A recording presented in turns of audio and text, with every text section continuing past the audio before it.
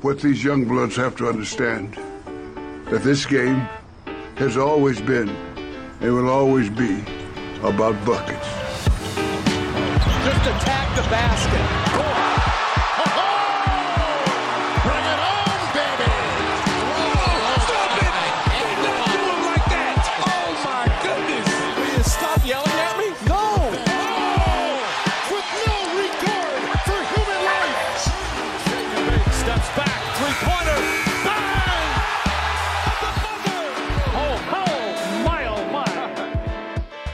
Welcome to Buckets, brought to you by BetMGM, the king of sportsbooks. My name is Matt Moore. I'm the senior NBA writer for the Action Network. Just flew in from Vegas. Boy, my arm's tired. That's an old joke.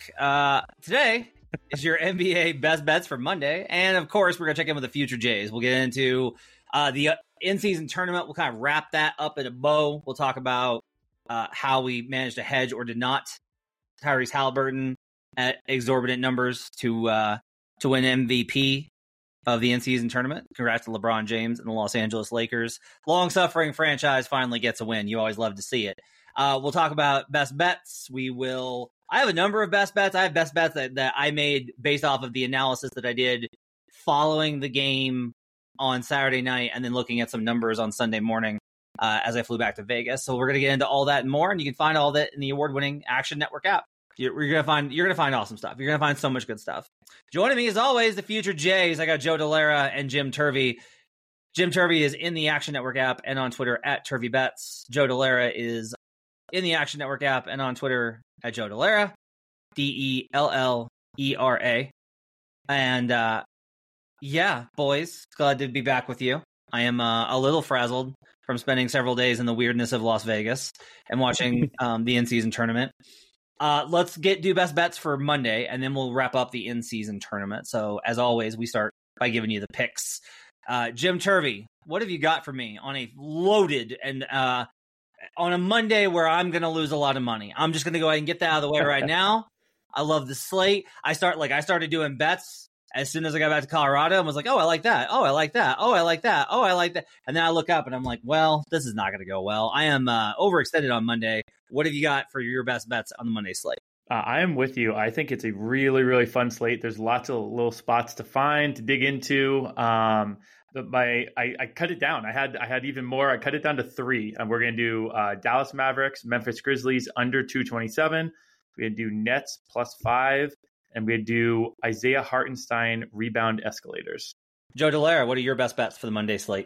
I like the Minnesota Timberwolves +3.5. Nikola Vucevic over 33.5 points, rebounds, and assists. And I like Randall-related props. So I'm with you, Jim, on some Knicks pivots with Mitchell Robinson out. I have got the Orlando Magic -2 at home versus the Cleveland Cavaliers. I've got Spurs Rockets under 224.5. I've got Nets +5.5 versus the Kings, which is absolutely my favorite bet on the board. There is no way that the Nets cover this number because of how much I love this bet. Like the sheer amount that I love this bet guarantees that they're going to light the beam and comfortably on Monday night. I will throw out a couple more. I also like the Sixers -12.5. I also like the Mavericks -2.5. I also like the Chicago Bulls +11. And I like the under in Portland and the Clippers 220. So like I said, it's a good day to bet the NBA and you know, we'll hope how it goes well. Let's start with Joe Delera. All right, so the Minnesota Timberwolves, as I check my sheet on my fancy new monitor, as I'm very excited for this, the Minnesota Timberwolves taking on the New Orleans Pelicans, fresh off an absolute clown show performance in Las Vegas. Look, I've been doing this for a long time now. It's going to be, oh God, it's going to be 16 years next year that I've been doing this. And so, like, you learn, like, you don't overreact to one game. You certainly don't react to a game in December. You just don't do it. Like, there's a lot of stuff that goes on with these teams. You can't do it. I'm out on the Pelicans. Out. Cross them off. No, they're not winning a playoff series. They're not winning a division. They're not winning. They could make the playoffs. Sure, they can get in. 8 teams get in. But I'm done with this clown show.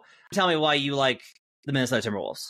Well, I like the Wolves in this spot. Look, I think that the Wolves have been one of the best teams in the league this year. I think they are the best team in the league so far, record wise, right? They're third in adjusted net. They're first in adjusted defense. The offense has been acceptable, right? Like it's about league average or right in the middle. The big thing, like when I looked at this line, I know that Anthony Edwards kind of popped on the report, so we'll see whether he's available or not. But to me, right now, the way that the Minnesota Timberwolves are constructed, this is a Rudy Gobert team. Like it sounds crazy to really say that, but he has completely anchored this defense. And as long as he's playing, I'm very comfortable backing the Minnesota Timberwolves. I feel like Finch has kind of gotten them in order. Like they've got that full year under their belts, all playing together. You know, you've seen that rapport between Cat and Rudy, and Ant, and the team is playing cohesively together. On the flip side, you have New Orleans, who just got an ass beating in Vegas, and I think the line is insane to me. Like I don't know why they're favored. I get that like they're healthy, they pretty much have everybody together, but I think it's like when I saw this line, I was like, all right, well, maybe after they just got absolutely destroyed by the Lakers, we might see them as like a home dog. And instead, I see them laying 3.5 to Minnesota, who's been the best team in the Western Conference in terms of record this season. And I don't get it. I don't see it. And even if Ant doesn't play, Minnesota's plays such good team basketball, such good team defense. I really do like the spot. I think it's going to be very tough for New Orleans to generate enough offense against this Minnesota team, especially with Jaden McDaniels possibly even returning in this spot too. You know what I needed, Joe? I needed something else to bet on this Monday slate. That's what I needed. And I'm currently, if you're watching on YouTube, I am currently pulling out a power cord. Why? Am I just distracted and this is bad podcasting? No, it's because my phone's out of power and I need it in order to bet the Minnesota Timberwolves. I'm tailing Joe on this. What? I don't know how I missed it. I think I just glanced over. It was like, oh, that's like right around the number. You know why? Because I have the Wolves at this number. Like this is... I don't get it. Like I don't get it. Hashtag wrong team favored. How's that ever going to go wrong? Jim, yeah, like how do you like Jim? How do you think they played? While I scramble to get myself to bet MGM, King of Sportsbook, to bet this. What are your thoughts on the Wolves? Yeah, I'm pretty surprised by this line too. I'll say this. I am, you said it, Matt, like you can't do a one game thing. And I was actually, we were coming on to pod on Thursday, Joe, me, you and Brandon. And we did that exercise at the end where we talked through, committee 4 teams ago. I was pretty ready if the Pelicans looked great to have them as not the 4th team, but a team that I really wanted to talk about because I fall for this team hook, line, and sinker every time. Herb Jones and Trey Murphy, those are guys that I just want on a team. But I do think that the Zion of it and maybe the Brandon Ingram to me is kind of the epitome of how I actually feel about this Pelicans team. Very inconsistent, really high ceiling, draws me in time and time again, tricks me by doing things like hitting, those type of tough shots that really do come up in the playoffs more often. But the Zion of it is what I'm actually worried about. He looks like he doesn't care. He looks like he is like, once again, we're here again with Zion.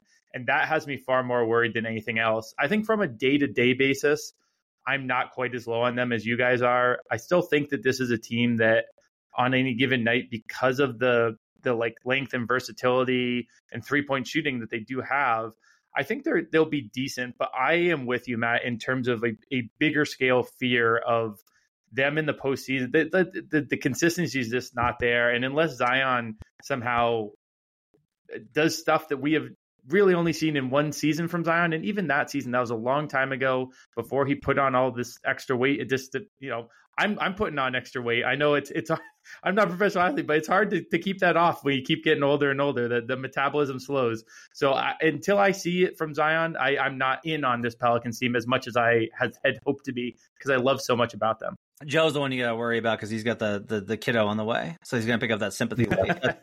I know. I'm going to have to just like transfer it to dumbbells or something. It'll be fine. So I will say that for me, this is not like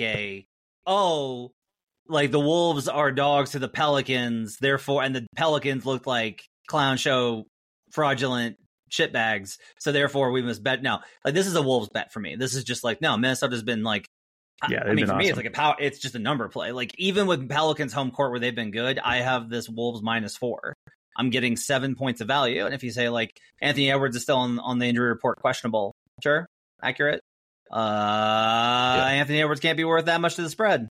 Anthony Edwards and McDaniels just can't be worth 7 points to the spread. So I gotta bet the other side here. Yeah, that, and I mean, New Orleans, like, they got Trey Murphy back, which is great because they needed a little bit of 3-point shooting. They don't take a lot of threes. They're scoring in the paint. Yeah, you're not scoring in the paint against Rudy Gobert. It's just not happening. Yeah. So, like, it's a bad matchup anyway, I think. Let's go to Jim, and let's go to, before we dive into exactly how much I love the Brooklyn Nets and the later matchup, let's go to Dallas Mavericks under 227. Jim, give me the cap. Yeah, so this is one of those I love where I'm eyeing an under for both teams and they happen to play against each other. So I'll say it's more for Dallas, so let's wait on that for a second. But I will point out that Memphis, that defense is starting to come around. You know, I think that was part of the floor of this team that we thought before the season. Now the offense has been so bad that they haven't even been able to turn it around, even as the defense has gotten better. But they're now a top 10 defense by cleaning the glass. In the last 2 weeks, they're 7th. So that is very much trending in the right direction for Memphis. But Dallas is the side of this I'm really interested by. They got no Kyrie now. There's no Grant Williams. And Dallas quietly of late, their offense has slipped. They're the 3rd ranked defense overall for the season. That's all the way down to 10th for the last 2 weeks. And inversely, they've been playing better defense. It was 23rd ranked. It's up to 13th. So we have a lot of combination of factors of kind of recent play that are all pointing towards an under here. So I really like that from both sides of it. And then add the no Kyrie kind of cherry on top. And I think this is a great look at an under here. Memphis' defense has been better. I'm on Mavs -2. So I'll kind of give my cap on that, which is like, you're right. The defense has been better. And more, and like, that's what we thought would be good back in those halcyon days when we all were very bullish on Memphis. Remember those days? Like when Brandon gets done with, I don't remember that. When Brandon gets done with football, we're gonna have one of those like 15-person Zooms, and we're all gonna go around in a circle, and it's gonna be like a meeting of like, hi, my name's Matt. I bet on the Grizzlies to win the division and to be the 1 seed at 30-1, and we're just gonna get like. I honestly do want to do like an episode that kind of gets into, because I've asked a lot of people this of, was that cap wrong? Right, based off of the knowledge that we had at the time, which was that Steven Adams was going to be able to play. Like, was that cap wrong or not? And I've gone back and forth on it of like, well, I really thought Steven Adams would be okay. And if you're listening to this and you're like, Steven Adams is not the difference in how bad this team is and where they are, I would kind of argue the opposite. Like, sometimes you need it's the Lebowski thing. He's the rug that pulls the room together. And without him, the bottom of the floor falls into a pit of hell where demons stab you with hot forks. And so that's all beside the point of this game. The Mavericks have really dominated Memphis historically over the last couple of years, especially when Luka plays. Like, Luka loves beating this team. And they beat them when when Memphis was without everybody else and Luka sat. And so I kind of think that they're going to get back in on this one. So for me, this was a pretty easy one to lay the points, just because I don't think Memphis is better, but Memphis also isn't good. I will say, unfortunately, like, I have this projected slightly over, built off of the fact that I even with like the defense being better, Dallas's floor has been so high. Can you talk to me a little bit? I want to follow up with you there. When you say that Dallas's offense has slipped a little bit, what has been like the big thing? Have you noticed anything in particular that has slipped with them that you can kind of identify? No Kyrie for this game, which feels also relevant. Yeah, well, in all fairness, they have been without a couple of players. I know Hardaway was out of the lineup for a little while, and you know he is about as empty a bucket as you can find, but he is a bucket, and he's also very key for that bench unit as well, which kind of has those like rangy young wings who can be very hit or miss on certain nights. So I think he is kind of like that stabilizing factor that you're getting 15 to 18 points a night off the bench from him, which is pretty key for their offense. He is back in the lineup now, so that's maybe a counter to that. But I think that, I'd have to dig in a little bit deeper on their opponents in this to see, if that was also played a role in it. But I think combined with the lack of Kyrie, the way Memphis's defense is trending and the way Dallas's defense is trending as well, even if there's a little bit of noise in the offense there, I think overall I still like the under here. Okay. When Luka plays since the bubble, versus the Grizzlies since the bubble, 7-1 straight up. Dallas is 6-2 against the spread. That's a tiny sample, but I will just tell you, like, these two teams don't like each other. Like, there's as is the case with Memphis and I don't know, most teams in the association, they don't like each other. And so I think a lot of it is the jaw stuff, but even beyond that. So I just think that Luke is probably going to put up like an insane number here. And I'll go ahead and lay the points with the Memphis Grizzlies. Let's go out to Joe, and let's go to, you get a prop here, Nikola Vucevic over 33.5 points, rebounds, assists, Joe. Yeah, so I like this against the Bucks, and a large part of this is I like the matchup for him straight up against Brook Lopez. I think that Vooch is kind of one of those guys where Milwaukee, number one, like if he's scoring, like it's not like the end of the world, right? Like that's something that they're fine with. He can stretch the floor. He's been actually pretty good on making his threes in this matchup too. So I was considering the over 1.5 threes versus the PRA versus the points. And in this spot, I actually like the combo prop. He's over this in 7 of his last 10 regular season games head to head against Brook Lopez. And he's hit that in both games this season. Additionally, when we look at this, we know Zach LaVine's hurt. So Zach LaVine's going to be out for an extended period of time. So there should be a little bit more offense going his way. And part of why I wanted to leave the rebounds in, even though it's against a team like Milwaukee, I've envisioned DeMar DeRozan will probably take a little bit more of an offensive load, especially because Milwaukee's been so poor against guards. DeRozan takes that like mid-range type of jumper, which is going to contribute to the fact that he's probably going to have some misses that are a little bit like closer to the basket, and that's kind of a rebound that I think Vooch can kind of pick up. So I like the over 33.5 PRA here. I think he can score. I think he gets a couple of those like dishes just by being a little bit more involved in the offense. So I do like the spot at the 33.5 PRA. In a related bit of news, I'm on the Chicago Bulls plus 11 here. And this is a combination of the spot in the moment combined with a trend that to me is really important this season. Basically, the Bulls without Zach LaVine look like they want to be alive and playing basketball. And that makes me sad as somebody that likes the way that Zach LaVine plays basketball. But don't worry, because he's going to get a shot with your defending in-season tournament champs come playoff time. But like they're playing really well. Like Kobe White's playing really well.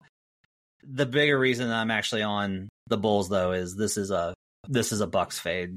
I'm trying very hard not to go overboard with Milwaukee. Okay.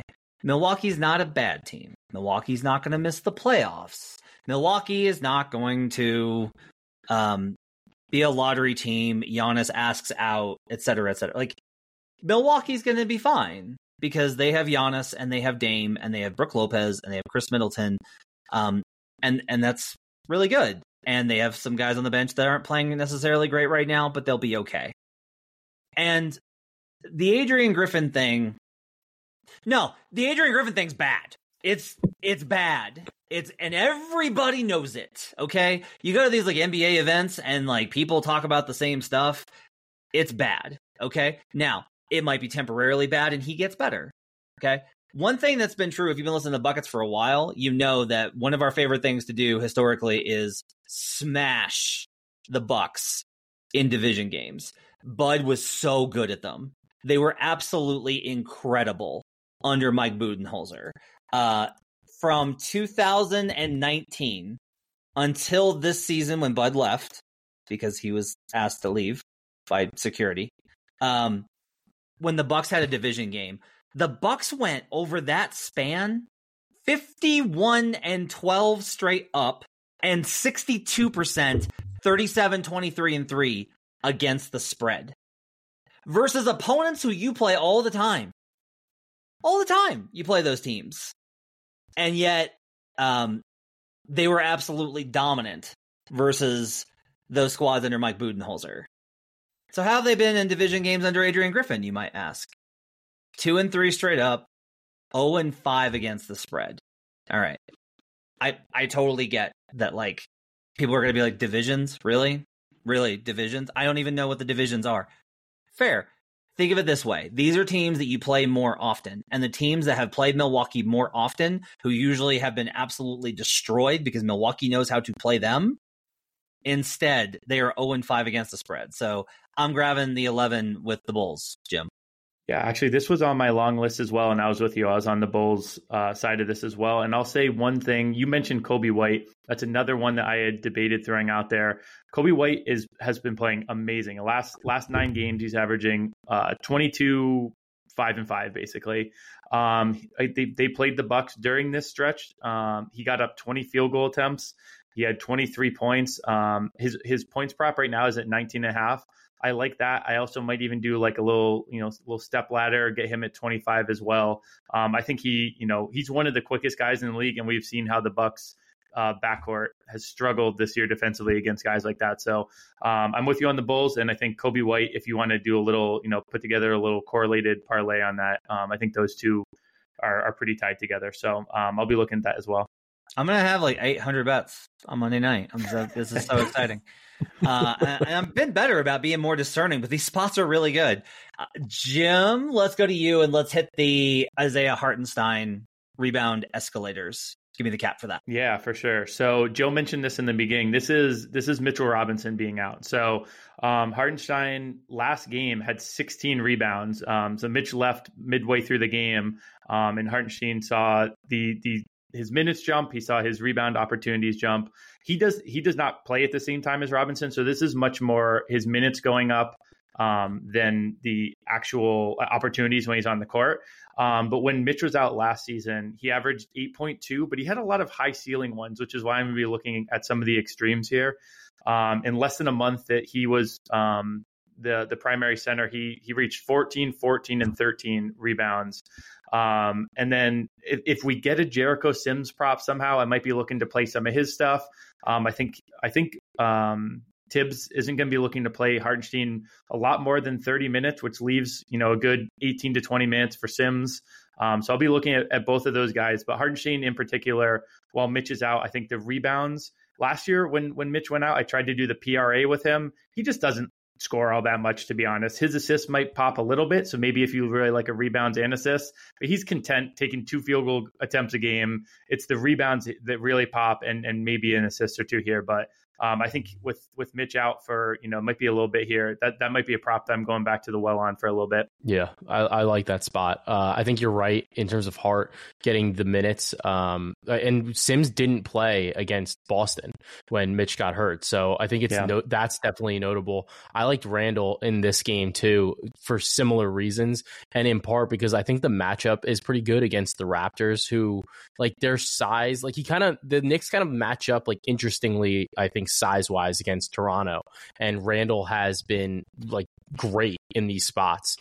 He's got 6 straight double doubles, some big assist games as well. But he's even got he's got like 19, 15, 13, 14 over the past couple of years for his rebounds. So I think that Randall, who's looked great recently, I'm curious to just see where his lines come out. I would probably be leaning for like a PRA on Randall as well. I think it's probably like a little bit more of like a well-rounded game for him in this game, in this spot against the Raptors too. So I think you can get both, to be honest.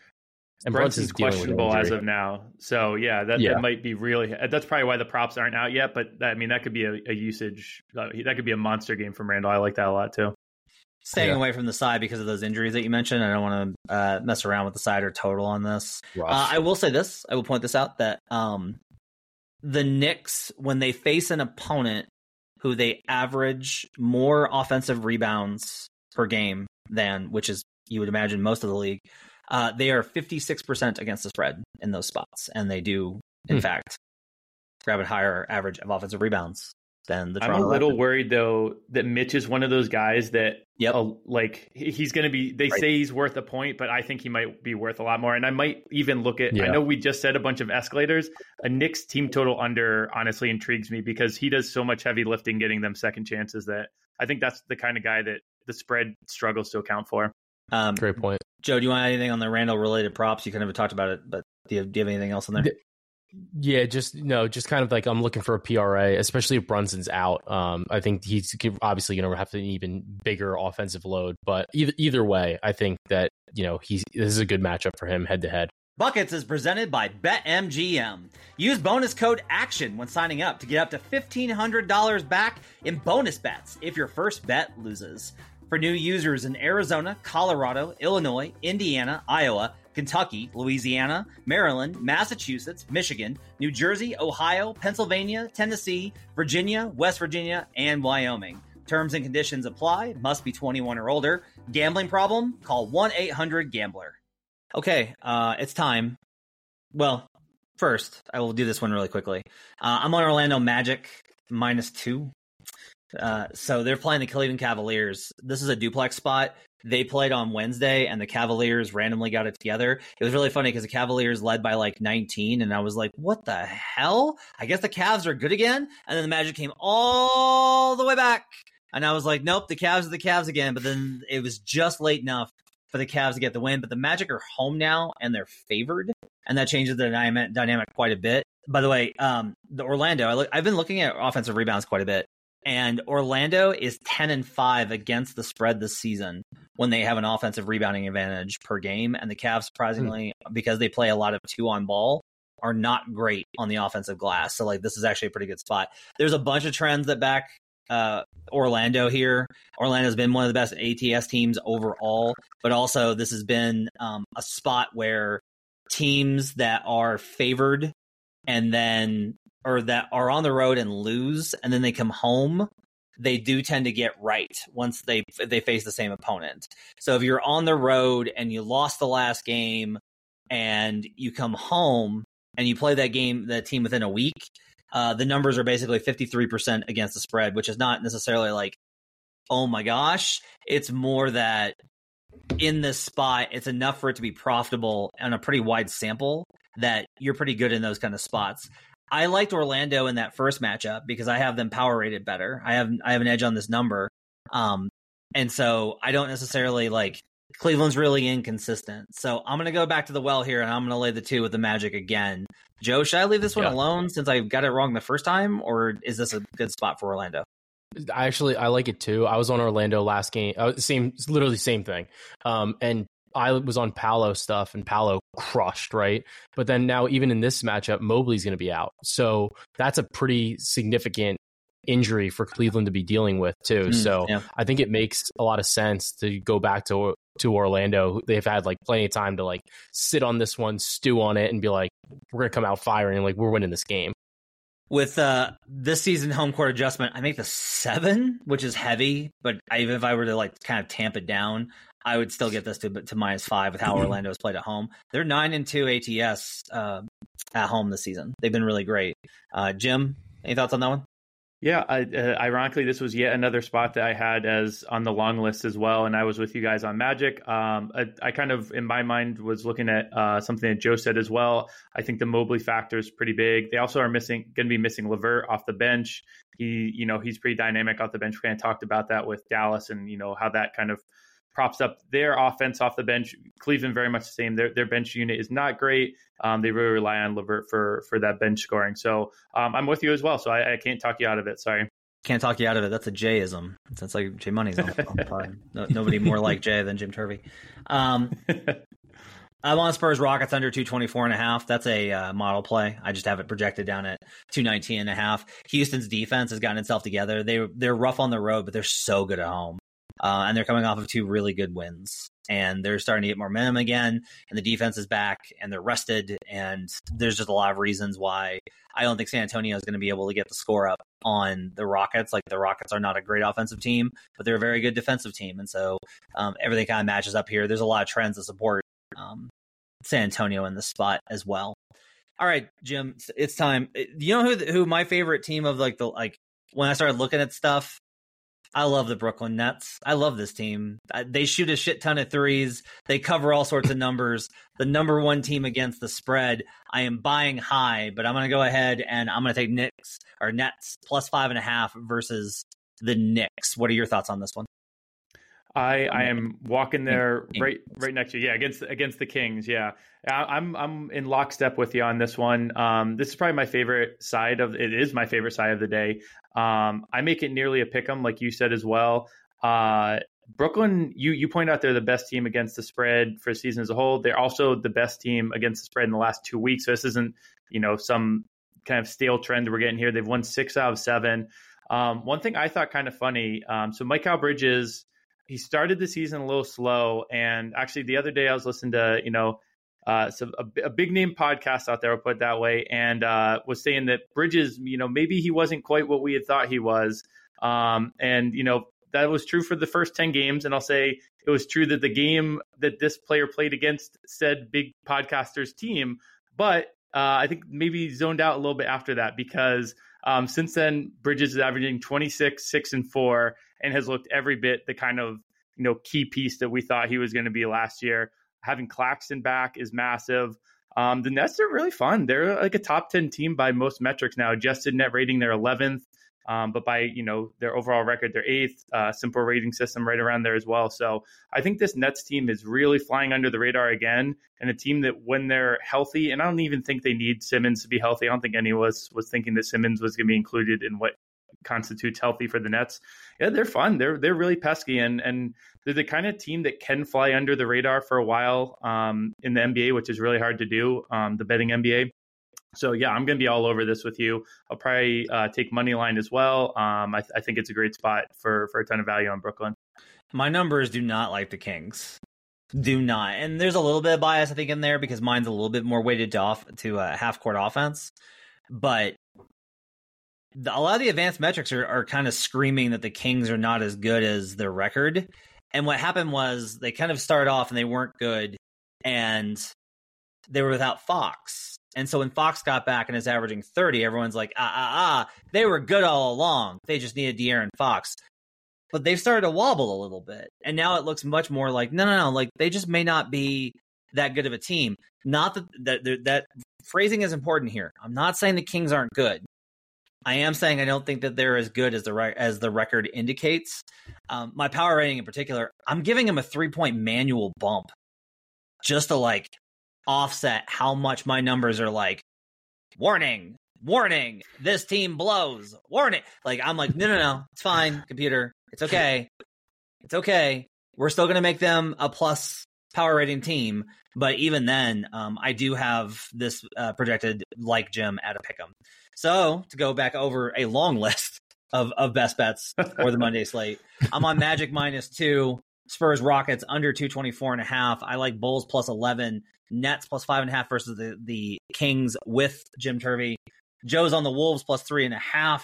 He likes Nikola Vucevic over 33.5 PRA. Randall props as well in that Knicks matchup versus the Raptors.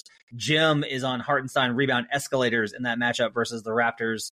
He's also on Nets +5 with me, and Dallas Memphis under 227. You should have enough to bet now. We have given you enough to bet now. Let's wrap up the IST. Let's talk a little bit about the in-season tournament. So Los Angeles Lakers get the win on Saturday night. I don't remember. I got a worse number on Hallie because I always get the worst of the numbers. It's basically like Jim and Joe and Brandon in a separate group chat find a great number, and then we come on the podcasts, and I'm like, hey, you know what? I'm going to bet that. And then they have a way better number than I am. Not that I'm hurt. But they had 70-1. I had, I think 42-1 on Hallie on a half unit. And so I was I just hedged immediately. I hedged in game. There was a book that was offering in game, the in-season tournament odds for the Lakers while the Lakers were mopping up the Pelicans. And so I just hit it and hit it and hit it over and over and over again. So I hedged effectively out of it. Joe, as a resident Tyrese Halliburton superfan, what was your approach with your big 70-1 ticket on Tyrese Halliburton for in-season tournament MVP? So I did the same thing that you did. I saw that it was live, and I just hedged it. And then I just there was MGM actually had -120 for LeBron to win MVP, and I was like, there is not a chance that it's going to anybody else. I was like, I don't care. Anthony Davis could have the game of his life, and it's not going to Anthony Davis, which is quite literally what happened. So I just wasn't really worried about it. I hedged very significantly because I thought that was such a bad matchup for Indiana. And I wouldn't want to hedge as much as I hedged. I wish I hedged more, honestly, so that I had won more like if LeBron won than if Hallie won. I didn't do that because I was like, if this happens, I want to be able to tout this ticket. So like I didn't go that far, but I hedged pretty significantly. I wanted to bring back, because I had a quarter unit to win 17, so I wanted to bring back like 8. So it was a pretty big hedge, but I did. It just was that spot was so bad, I thought, for Indiana against LeBron and the Lakers. Just everything about that was such a disaster scenario for Indiana. That's really why I hedged it, because it's like I don't normally want to give back when I get such a good number, but it seemed to be, it would be like malfeasance almost to not have hedged a bit there. You have to be so confident. That's my thing. Is like I'm always hedging because I'm just never that confident. I'm just never going to be like, no, this is the right side. I feel absolutely good about this. Jim, did you have a Zion ticket as well, like most of us did? So if it makes you feel better, I whiffed on Halliburton entirely because I think the whole thing got hatched. Like maybe I was like traveling or something, I don't know, but I missed Halliburton entirely. So I was rooting for it to happen because I like my friends and I like my friends to have money, but I actually was on the sidelines for that. And I was rooting for Zion because I did have a Zion ticket from before the season.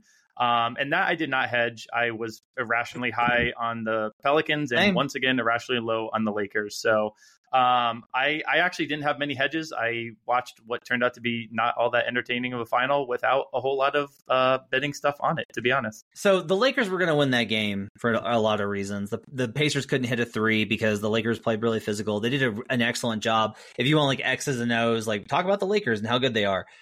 They were the only team that was like, hey, what if we just like didn't let Tyrese Halliburton carve us to pieces? Like, what if we like, I don't know, stop Tyrese Halliburton?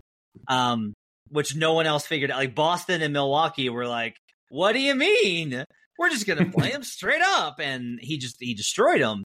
And the Lakers went into that game and are like, look, we're just going to play super aggressive at the level of the screen because we have weak side rotation from either LeBron James or Anthony Davis. And having those two quarterbacking your back line is so important. That backline rotation, if you're going to play aggressively at the edge and pick and roll, you have to have perfect execution. It's got to be timing and communication to be able to call out when you're the low man cutting under to help on the short roll and to be able to call out where the rotation needs to come. And they were on point every single time. LeBron was perfect on every single, and then it's not just the timing on those because like that's schematic. It's also about the way that you challenge, because you can challenge Miles Turner on a rotation or Isaiah Jackson, who was pretty good in this game, or any of these other guys, Obi. You can make the rotation in terms of timing, but if your technique isn't good, if you're not physical without fouling, they're still going to pick up points. And the Lakers were marvelous at that. That said, the fouls in this game were out of control on both ends, and it was like a sluggish drag of a game, which is exactly the opposite of what the kind of game that Indiana wants to play. Indiana can't exert their like Indiana's thing is no matter what, you're playing at our pace. You might beat the shit out of us because we have no defense, but we're going to play fast and loose with a lot of threes. And instead, the officials were like, well, what if we just like took 2 dribbles and then we stopped the game?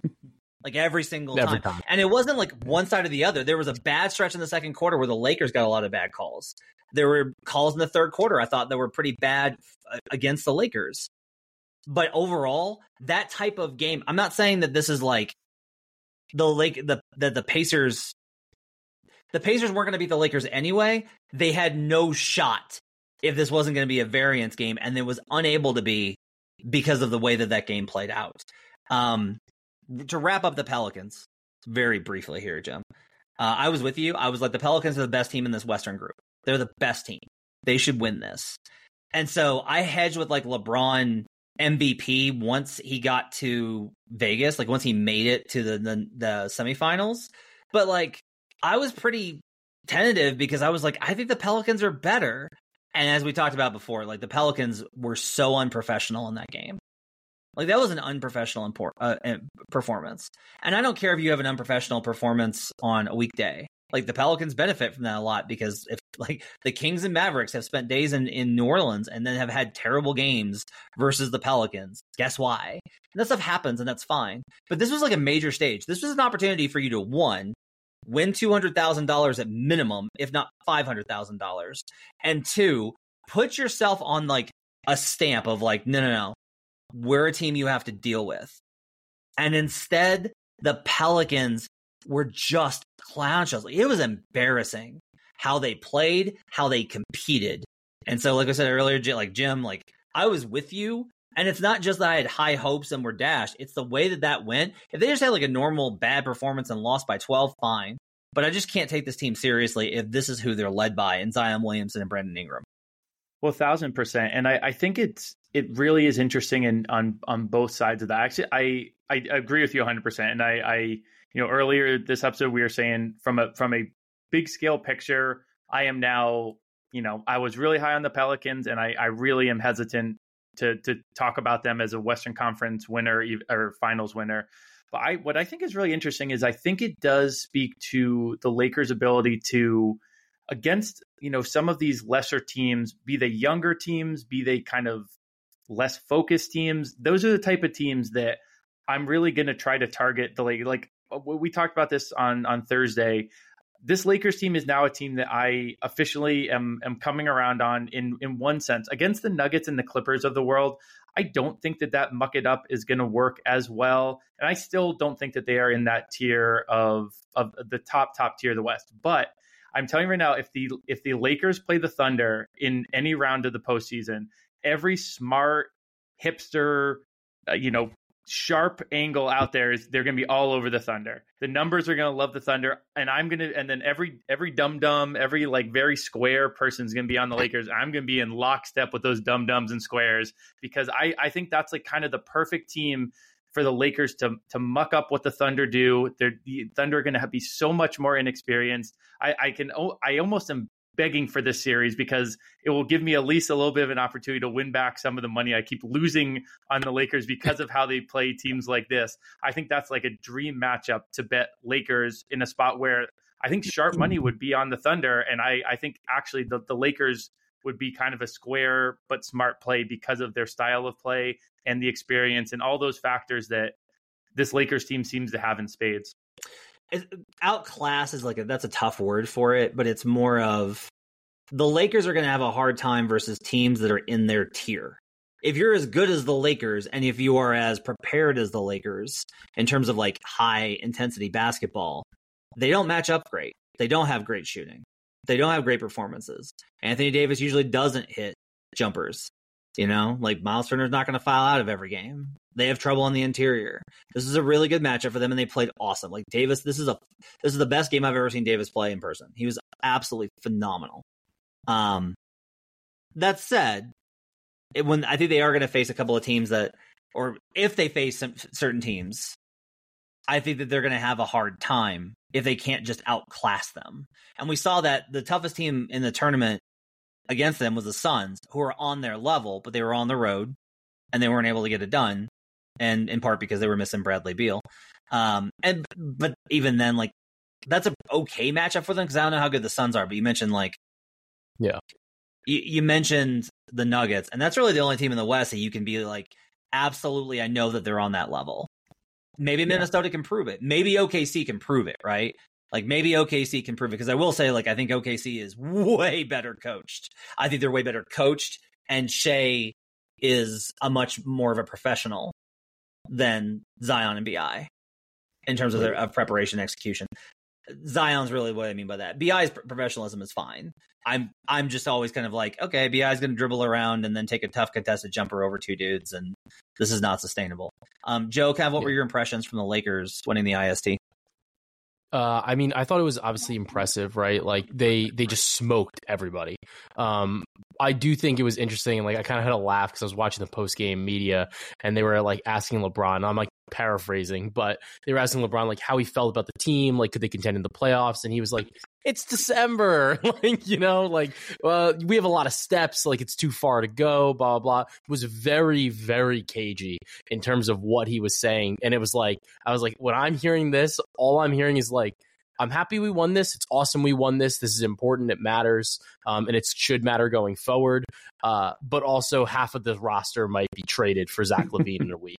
Like that was literally what I took from that. So just because of the way he was dancing around the issue so much. I don't know. Thank you, Cam Reddish, for making yourself more valuable as a trade piece for Zach LaVine in a week.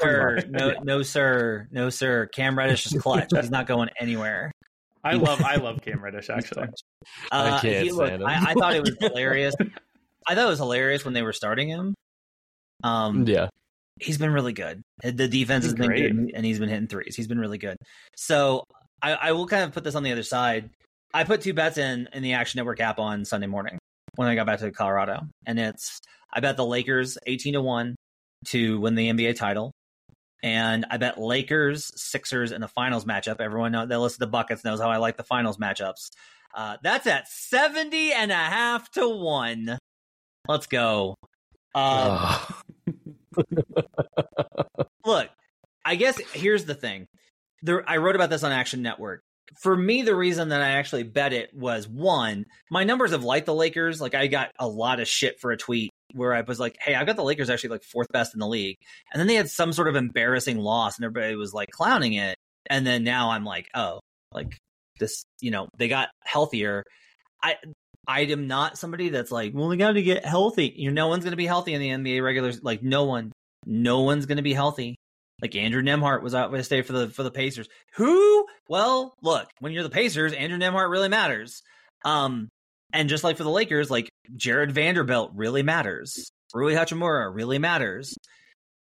The thing for me though is it was proof of concept. Is that when they got to high intensity basketball, what the Lakers want to do works. And there's a lot of like when LeBron talks about the steps, you're right that there's trades in there. There's also, I think, an understanding from his perspective of, like he talked about habits. I think on some level he also knows like he's got to stay healthy. He's got to make it through another 4 months of basketball of him and AD being able to like play. They've both got to be healthy in the playoffs, and that's been a very tough hill for them to climb.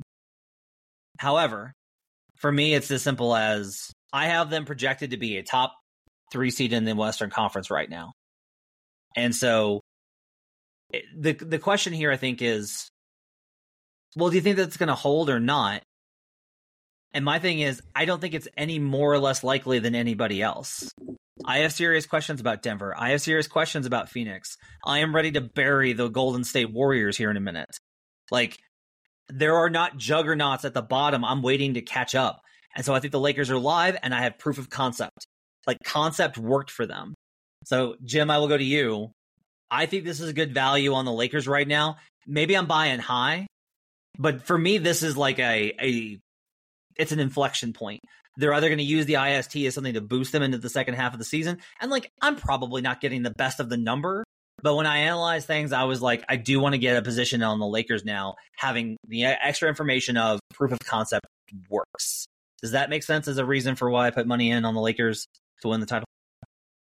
Yes and no, I think. I am, even though I just kind of said I am, waking up begging for a Lakers Thunder series to bet the Lakers, I am still pretty low on this team, especially as it comes. I do think you just said it. You're kind of buying high. Like the moment right now, I think that if anything, they're gonna, LeBron clearly cared about that in season tournament. I think if anything, we might see a little bit of a lull in the season from them, and people forget about their ceiling. And to be honest, I just don't have them at that level that I want to be betting a future on them as a whole, because I see it as proof of concept that they can muck things up and they can beat some young, inexperienced teams. But I don't really see it as proof of concept that they can win another big tournament, because these 3 games that they got in the single elimination games, we talked about the insane shooting that they got all in season tournament. They were shooting 30% before, they're up to 45% in the in season, and then in the championship they didn't have that same level of crazy luck, but they got the best AD game that you've seen live, and a season high for points. You said knocking down mid-range jumpers. To me, that isn't a full proof of concept. I am still lower on this team in general. I'm going to pick my spots with them. I really will like them against some of these other teams in like a series. But I think the West is deep enough and talented enough that I don't really want to be on their futures right now myself. I think a lot of this for me is it's a fade where I've got the Wolves as the best, or I actually have the Thunder right now as the best team in the conference. And we talked about like the inexperience, right? Like they haven't won a playoff series. Yeah. If they go in as a top 3 seed and they're favored and they play some veteran team, whether it's the Lakers or somebody else, like if it's 3-6 or 2-7 Thunder versus Clippers, how are you going to feel? Like if the Clippers are healthy, which I know is always an if, like you're going to be, you've kind of talked about the inexperience factor. The Wolves are the other one. And it's like, look, the Wolves are excellent and I think that they're great. And we bet the hell out of them. They're the anti-Grizzlies in that they're the one that we hit on. We were like, we love this team, love the division, love their overs, love their all overs. And they're paying off. They look exactly like it. Do I consider the Thunder and the Wolves to be like serious, like title contenders? And I'm like, probably not. I don't know if I hope so. I think it'd be an awesome story. I would fucking love like a Thunder, give me Thunder Wolves in the conference finals and I'm a happy man. That's not the arc of NBA history. And so the one that you're going to keep coming back to here is Denver. Yeah. I will have a spot where I want to bet Denver. It's just not now. The market right now is still like, the market right now is sticky as hell on, nope, not buying it. The Nuggets are still really good. Nope. The Nuggets are the best team. Nope, they got off to that great start. And I'm like, look under the hood. The Jokic Murray minutes are not awesome. The Jokic Murray Gordon minutes are not awesome. And it's like, yeah, they're not good now, but they'll be good come April.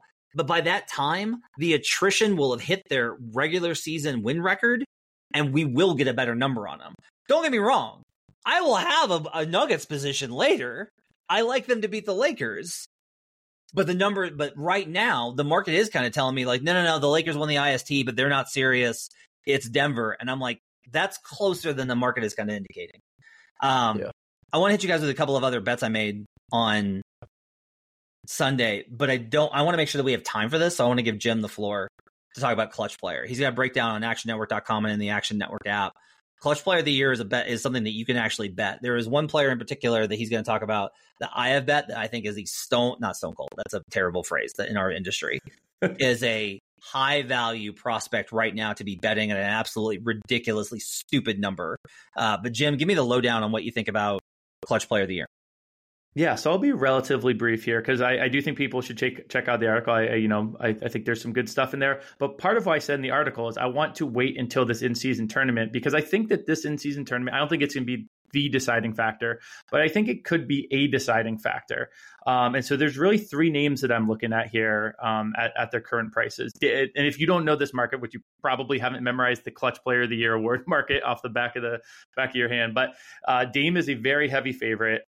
He was before the in-season, their loss in the in-season, he was about plus 150. That's down to about plus 250. But 3 guys, Halliburton is 15-1, LeBron James 10-1, and Mikal Bridges 50-1. So I'll talk through these 3 real quick.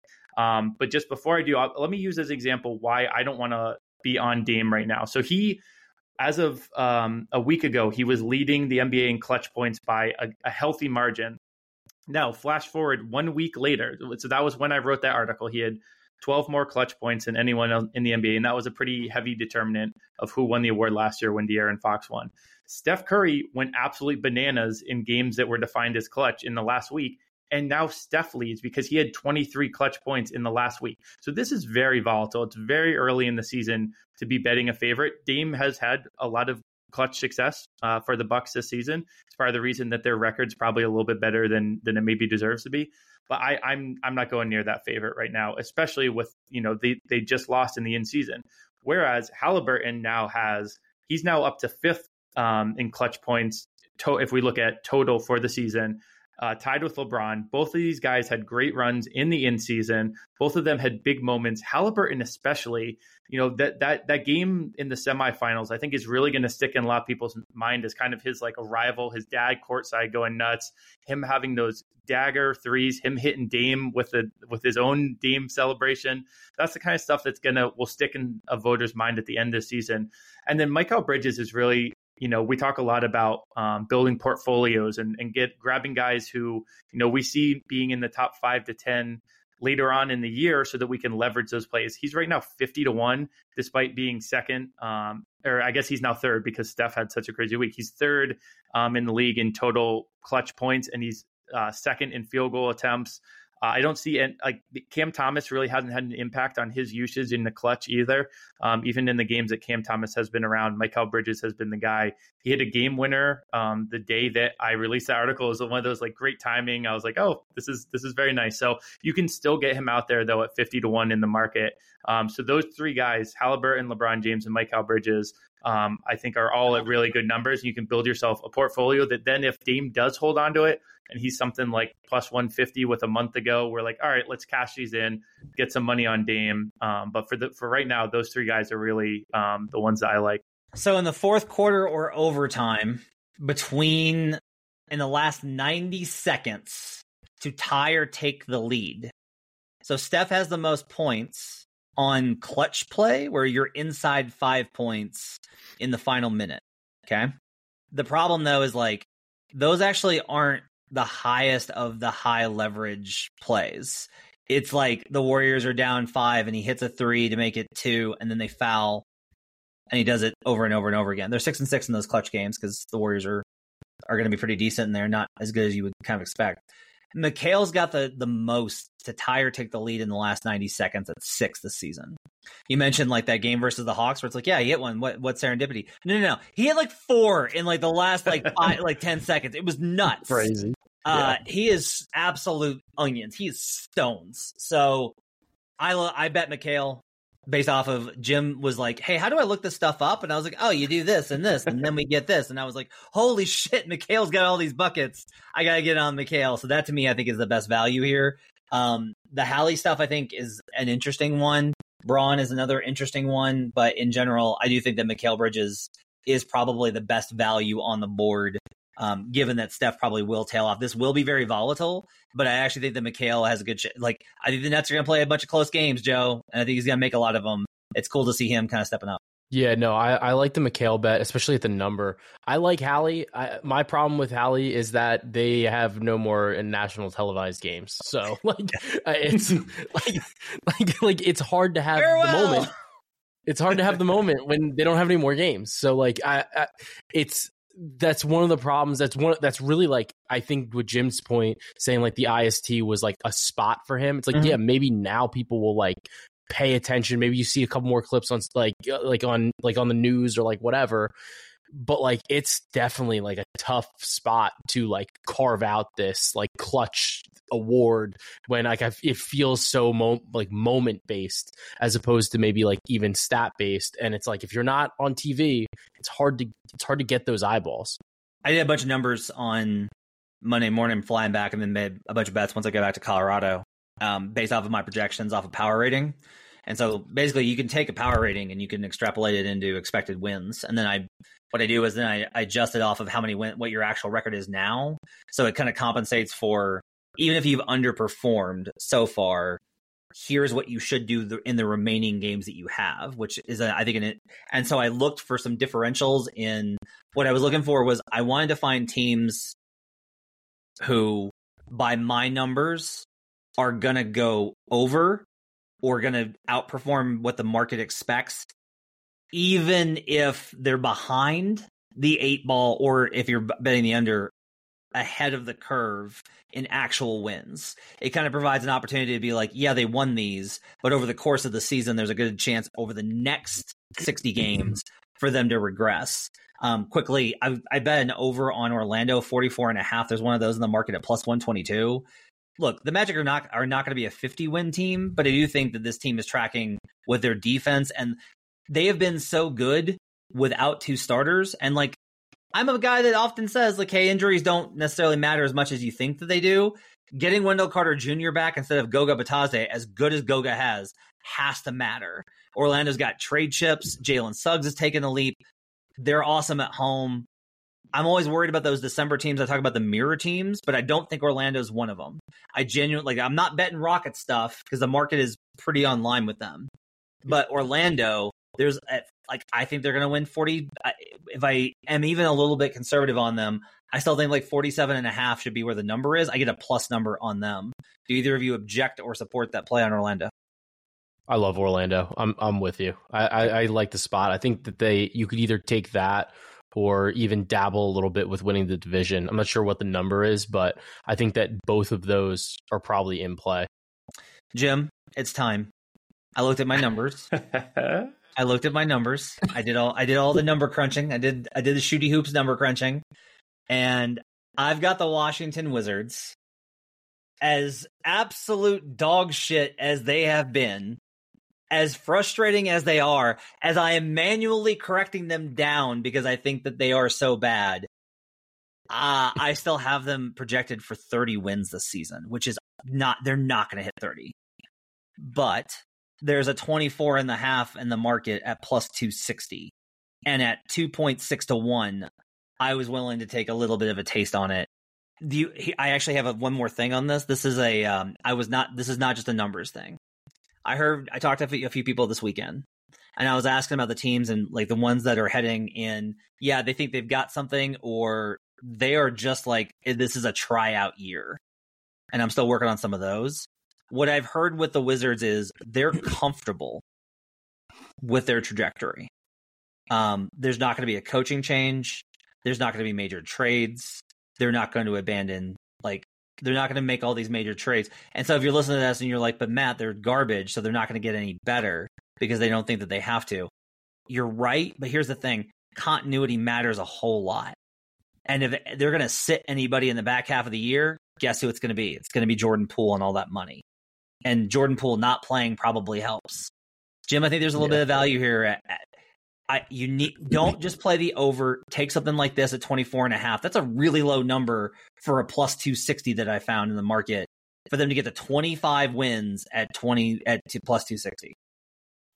Well, it's important to have a personal brand, and my personal brand is Washington Wizards, baby. So yeah, of course I'm going to be with you on this. I think that by adjusted net rating, they have been a little bit unlucky, but this is something we talked about. And actually, when I saw it on the doc here from you, I wondered if you were going to say something almost the opposite of what you just said, ironically, because before the season, one thing I had talked about is I wanted to eye Wizards win totals throughout the season because I thought some of their more likely players to get traded were some of the players that were going to be holding them down. We talked before about how it's the starters for the Wizards who are truly terrible. If you look at the starters versus bench net rating splits for the Wizards, it's the starters who kill them. They just start off terribly every game, and then the bench is actually kind of fun and spunky, and has a little bit of over 24.5 plus 260 them. So I think Jordan Poole, unfortunately, has played so heinously that he has played himself out of any potential trade.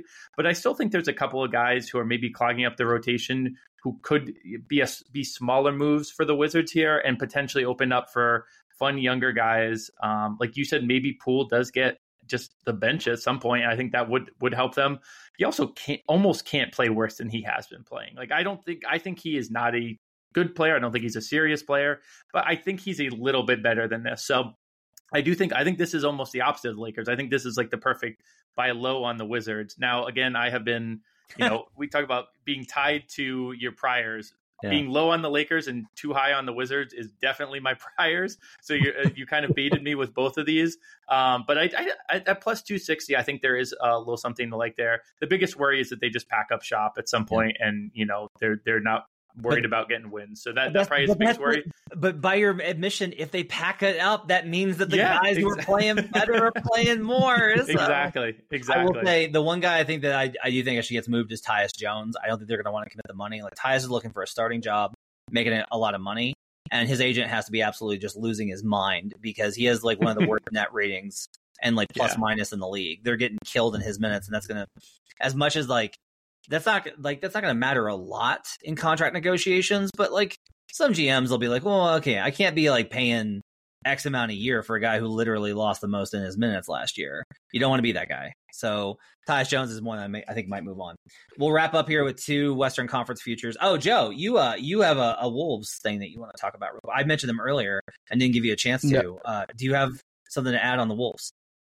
I mentioned this. I mentioned the division last week on the Friday episode at plus 180. I like them.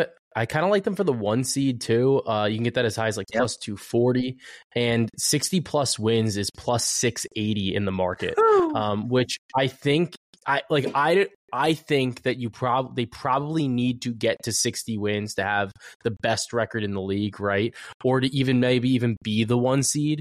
So at plus 680, you have and for the 60 plus, I think you get a couple more outs there. If they continue on the current pace that they're at, they would win like 65 or 66 games. So this gives you a little bit of room for some regression. And like I said, we're betting at the top. It's tough to say like they're going to be the team, like this 17-4 team for the rest of the season. Like it would be like a historic run basically for this team. But I do think the number at plus 680, given where we are so far at 17-4, a quarter, 25% of the way through the season, I don't think it's completely unreasonable as like a sprinkle if you kind of take this progression upwards. This isn't an either or. This is instead a tandem bet. If you want to bet the 60 at 680, you need to also bet Chris Finch Coach of the Year at 320. Like there is no scenario in which the Minnesota Timberwolves win 60 games and Chris Finch does not win Coach of the Year unless Mark Daigneault wins 62. Like that's the only scenario in which that happens. Honestly, like we'll talk about this more next week. A very good Coach of the Year cap right now is you should be asking yourself which of the two between the Thunder and the Wolves, who's going to win more games. And you should have that at least as part of a betting position. You can bet other guys if you think they're going to, get in the conversation. But Daigneault is number 1 right now. He's plus 280 in the market at one book I see. And Finch is plus 320. I think Finch has more sustainability than the Thunder. That may be just I don't want to get my hopes up too much about OKC because God, they're so much fun. But that's something I think to consider. On the other end of this, I put 2 bets in on teams that miss the Western Conference playoffs. I bet the Kings at I got a plus 255, and I got the Warriors at plus 205. I've already bet the Warriors in preseason. I bet them again. I'm not like, yeah, they're gonna. I'm just like, the market is still very reluctant here. Putting these at 2-1, that's a considerable sign of skepticism from the market. Like that's the market being like, yeah, I mean, I know that like they look like garbage and they can't win close games and they look soulless and dead inside and they're losing the Steph minutes, but there's still only a 33% implied chance that they're going to miss the playoffs. I just think it's higher than that. I don't think it's like, God, I will say I think it's probably more likely than not that they miss. And I know that sounds crazy, but when I look at the numbers and part of that is probably going to require a team like the New Orleans Pelicans to edge them out in a play-in game, right? So that's part of the cap here too. I have them projected right now at 10. Like I have them as the 10th best team. So in the Western Conference. I have no choice here but to go in on them. And Kings are a similar deal. I have Kings 8 right now. But the thing is like I have Kings 8. Number 9 right now is the Denver Nuggets, who are playing like garbage. That's where they're currently power rated at. If I were to do like a full season adjustment, Denver's way up there. Like Denver's going to be fine. Denver will probably finish with the top 4 seed. That said, that bumps the Kings down a spot if the Nuggets go over them. This just gets me into a position where I do think that there's value on them at any number with a 2 in front of it and a plus for them to miss the playoffs. Jim, that's just where I'm at. Yeah, I think of the two, I mean, I really love the Kings one. I'm really with you on being low on the Kings from both a short-term and long-term perspective right now. The Warriors, I'm a little bit more hesitant, and you kind of touched on the reason why. I think because that 7 to 10 range right now is so much different than we're used to when we think of, historically betting make or miss playoffs. Are you a top 8 seed? Now there's the play-in tournament, which is an environment I would really like the Warriors in, especially against a clown team like the Pelicans. That's like a peak, Warriors are topping the Pelicans in that game. So I would wonder, the potential of them being in the play-in as a bet. Now, you're not going to get as good a number or a seed thing or a win thing. So right. I can't completely hate it because I am also a little bit skeptical of these Warriors. I just think that they're I feel like they're likely to finish in that 7-10 morass, and I'll like them in that game. But you can hedge out. There are ways to get around it. But I at that number, I'm in on the Kings. I'm definitely, I think I'm going to bet it right after this. The Warriors, I'm a little bit more hesitant. But what if it's our Grizzlies? Oh, man. Yeah, I got to see something from the Grizzlies. Like a sign of life there. Yes, need proof of life before they do it. Yeah. Joe, do you have thoughts on either one of those? Look, I kind of like both, to be honest with you, in large part because just based on like where they are in the standings, the Clippers have looked like they're kind of getting it together. They're good. And I think they're going to be fine. So that's like another spot there. And, you know, like the Rockets, I think are like good enough to just like stick around. Like they're well coached. Like I think they're just going to clog this up. This is not going to be a scenario, especially for the Warriors. I don't think it's going to be an easy to climb the West scenario. Like I think it's going to be very sticky in the West just because of the talent there. And like with the Timberwolves and the Thunder having such hot starts, right? It's like even if they regress, like that's a lot of passing you got to do to get by them. And like it's really more like if the Timberwolves and the Thunder come down, maybe they go to 5-6. And then it's like, well, you're not going to pass them then. So I do like the spot because you could wind up in a scenario where the Kings and the Warriors are playing each other. And you know you're just going to cash one of those tickets in the play-in. That Thunder game was another example of the Warriors were like reaching for, yeah, we're going to do what we always do. And we're going to outplay this young, plucky, and no Shai Gilgeous-Alexander is just going to rip your soul out like Shang Tsung. That's all that's going to happen. All right, that's They got pizza rolled. On Tuesday, we'll be back with best bets for the Tuesday slate. We'll be off and running as we're back into the regular season. Thanks for joining us. You can catch Joe Delara on Twitter and in the Action Network app at Joe Delara. Jim is at Turby Bets. I'm at HP Basketball. My thanks to David Payne, our producer, Hutton Jackson, and the video crew, getting us up on YouTube, youtube.com/The Action Network. We'll see you guys again tomorrow. Till then, let's get buckets.